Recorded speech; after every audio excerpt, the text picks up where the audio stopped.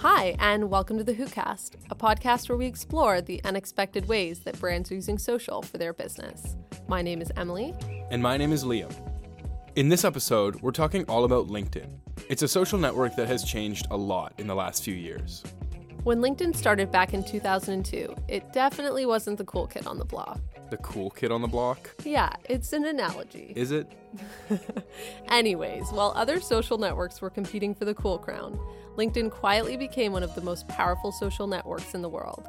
It boasts the world's largest professional network with over 530 million members in more than 200 countries. On our show today, our CEO, Ryan Holmes, will be speaking with LinkedIn CMO, Shannon Brayton. Shannon has over 2 decades of experience working for some of the world's most disruptive tech companies, including Yahoo, eBay, and now LinkedIn. Shannon started as a PR exec with LinkedIn before transitioning to the CMO position, so she's been with LinkedIn through a lot of changes. Today, Shannon draws on her years of experience in PR and marketing to give insider tips on what brands and leaders should be doing on LinkedIn. So without further ado, we'd like to hand it off to Ryan and welcome Shannon to the show. Thanks for listening.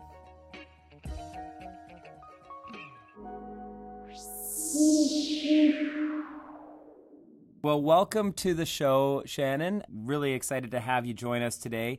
You've been working for a long time in Silicon Valley and spent most of your career in PR and comms. And in 2015, you took the role as the CMO of LinkedIn, previously working as their communications executive. So I want to ask you today, what has it been like moving from PR communications into marketing? It has been fun and challenging, I would tell you. The fun part, I think, is really the fact that I've learned more in the last 2 years than I had in the previous 10. So it's basically been the most condensed version of marketing that you could ever imagine. And I have absolutely loved that, even when it's been really hard. And I say challenging, really, because I had essentially done just corporate communications for 20 years. And so I had a bit of a bias against marketing because, as your listeners probably know, comms and marketing bump into each other quite often. And for me to get rid of those biases and then learn more about the team and figure out exactly what they've been doing and all the things that I had pushed against for many years was definitely challenging, but highly interesting. And at the end of it, it's been 2.5 years. It's been incredibly rewarding at the same time. It's a really interesting era that we live in when you think about the breadth that I think any executive role, but when I think about marketing roles, you need to be a demand gen quant expert, you need to be a comms expert, you need to have all of these arrows in your quiver. And right now, I think it's one of the most interesting times for comms expertise. We're seeing a lot of different perspectives being demanded by businesses and by leaders. How are you helping Jeff kind of navigate some of the communications needs that he has? Well, part of the reason that Jeff wanted me to take the role is because he was one of the first CEOs that I'm aware of that really saw that convergence of marketing and decided that putting it under one leader at the company actually made the most sense. Because what was happening is we were creating a lot of content that was essentially bumping into the same type of content that the marketing team was creating. And so I think Jeff realized early on that those narratives and the way that you tell your company story and your brand, it's essentially the same thing. And so we've actually gotten quite a bit of synergies out of having it all roll up to one leader. And it is true how many arrows in the quiver, as you said, you have to have. My current team, it's 500 people, and I have everything from, I like to tell people, I have pricing, everything in between, and then social impact. So all the for good work that we do. So it's a really wide spectrum, and it's true. And I think that's one of the hard things about being a marketer these days is you really need to understand a little bit about 100 different things. Mm-hmm. I absolutely see that. I mean, social has changed the customer relationship in so many ways, where people can interact with a brand, how they talk about a brand. And you're in at a very interesting time and era, I think. So, you mentioned briefly Jeff, and one question I had for you was around authenticity in business. I think he's been known as a very authentic leader. You recently wrote a really interesting article about how you won't hire someone until you've had lunch with them. Are there any tips you can share with people on how you can have really authentic interactions on LinkedIn? Yeah, absolutely. I think what one of the pieces of advice that Jeff will give to CEOs that ask him about how to approach social is to make sure that there's no one on the staff that is responsible for writing your stuff. And that's sometimes hard for CEOs to hear because they think, oh my God, how am I possibly going to find the time to do this? But I think when you have someone who is writing on your behalf, readers and listeners, they know when it's not authentic. And so Jeff does all of his own social media himself. Like, I will literally be in the feed and on LinkedIn or Twitter, and it's all Jeff's words that he uses when he goes to do a status update. And I think you can really sniff it out when CEOs or executives in general aren't being authentic or are having somebody write their stuff for them. And so that's kind of the number one tip, is to do it yourself. And it doesn't have to be a long post. It can be a short blurb about something that happened to you during the day. It's amazing what it can do for both recruiting and retention of your own employees. Interesting. I think that's a really good perspective. So just getting kind of a little bit more into the authenticity and professionalism, what are some best practices on how people can remain professional and authentic, and any personal strategies that have really helped you in your career? So on the professional side, I think when you really think about the guardrails between a Facebook and an Instagram versus a LinkedIn, we really do encourage people to make sure that the content they're posting remains professional. So I think things that are political in nature or pictures of your baby, they don't belong on LinkedIn unless you've got a way to dovetail it back to your professional life. And so I see a lot of people who will make that mistake and post something that's highly personal and not as professional, and people will respond in the comments and say things like, this is not Facebook, or this doesn't belong here. And so I really encourage people to think about their social media life in two very distinct ways. LinkedIn is the place where you talk about work and your profession and your industry, and Facebook is the place you talk about your kids and your Halloween decorating. Other than that, I think it's really important that you kind of draw that invisible guardrail in your mind when you go to join social media and want to share something, because people expect a certain thing on LinkedIn and they expect a certain thing on Facebook. So I recently did, as you know, a LinkedIn social leadership course, and that's going to be going live pretty soon. And I always give my 6 tips on social leadership and comms for leaders.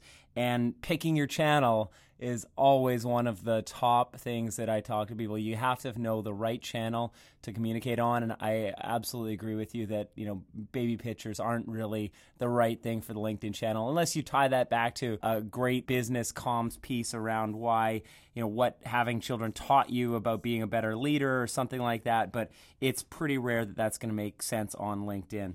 I've seen moms will post pictures of their kids upon returning from maternity leave and talk about what their maternity leave was like, what it was like returning to a job. I think that's inherently appropriate on something like LinkedIn. But just sharing a picture of your cute baby in their Halloween outfit is not something we encourage, because people just have come to not expect to see those types of things on LinkedIn.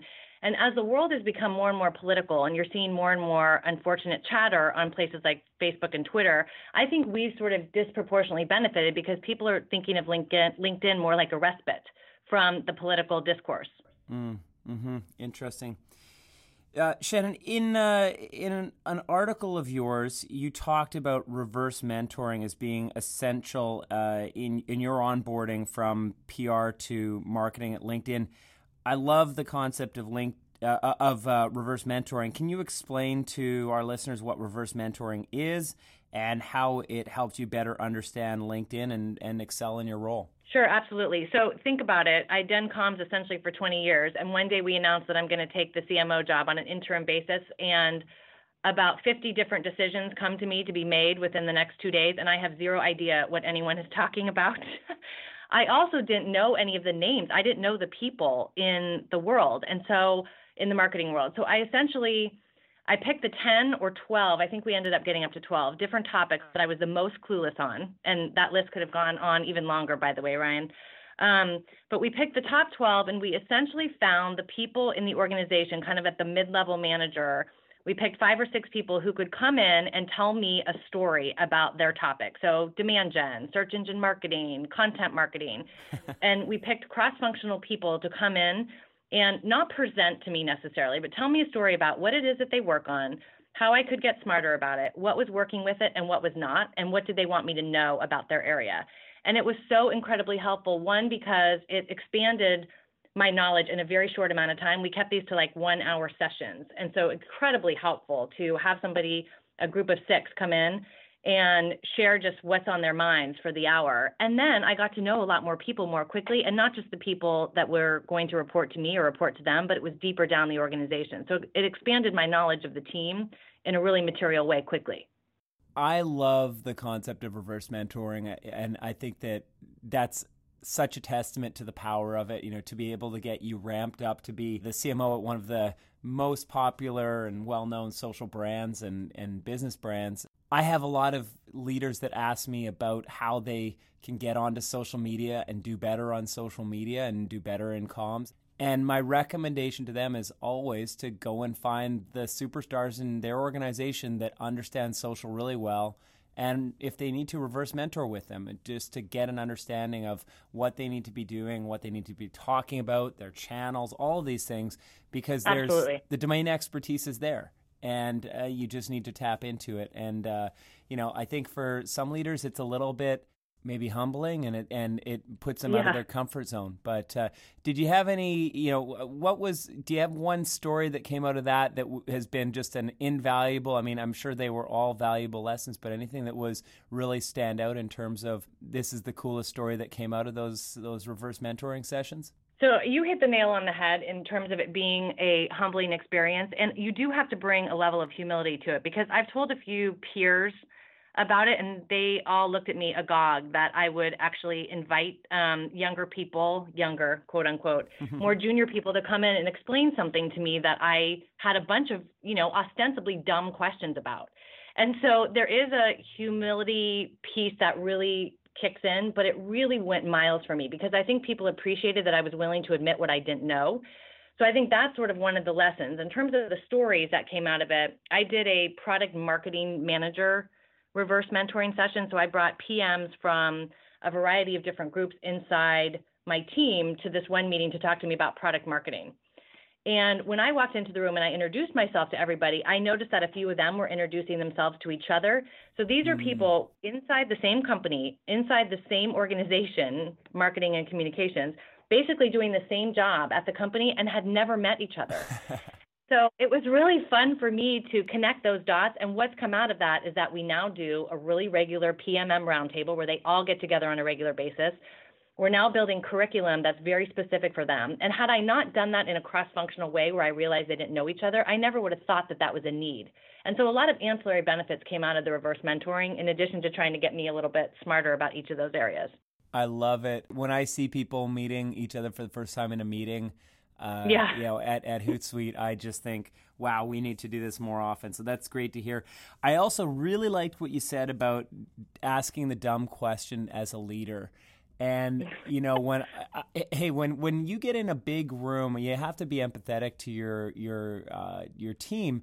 When you get in a big, roundtable meeting and the big boss is there and, somebody says some buzzword acronym, it's really hard and intimidating to put up your hand and say, hey, I don't understand what, this acronym means. Can we explain that? So I always try to ask the dumb question as the leader to, set the table that it's okay to ask questions. It's okay to ask the dumb questions. And often I'll do it for the benefit of everybody so we're all on the same page.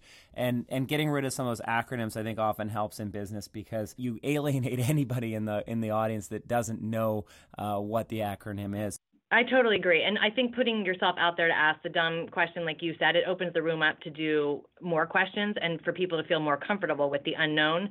I think one of the other reverse mentoring things that's been really interesting is trying to stay up to speed on technology. So I did a reverse mentoring session related to Snapchat because, I'm a little bit out of Snapchat's demographic and I wanted to know more about it, both from a marketing platform. And so when my 8-year-old ends up on it, I'll know what she's doing. Right. So I've been trying to stay up to speed on the new cool technologies through reverse mentoring too. And that allows me to ask a whole bunch of dumb questions, which is really fun because it'll make me eventually a better executive, marketer, and parent longer term. I love it.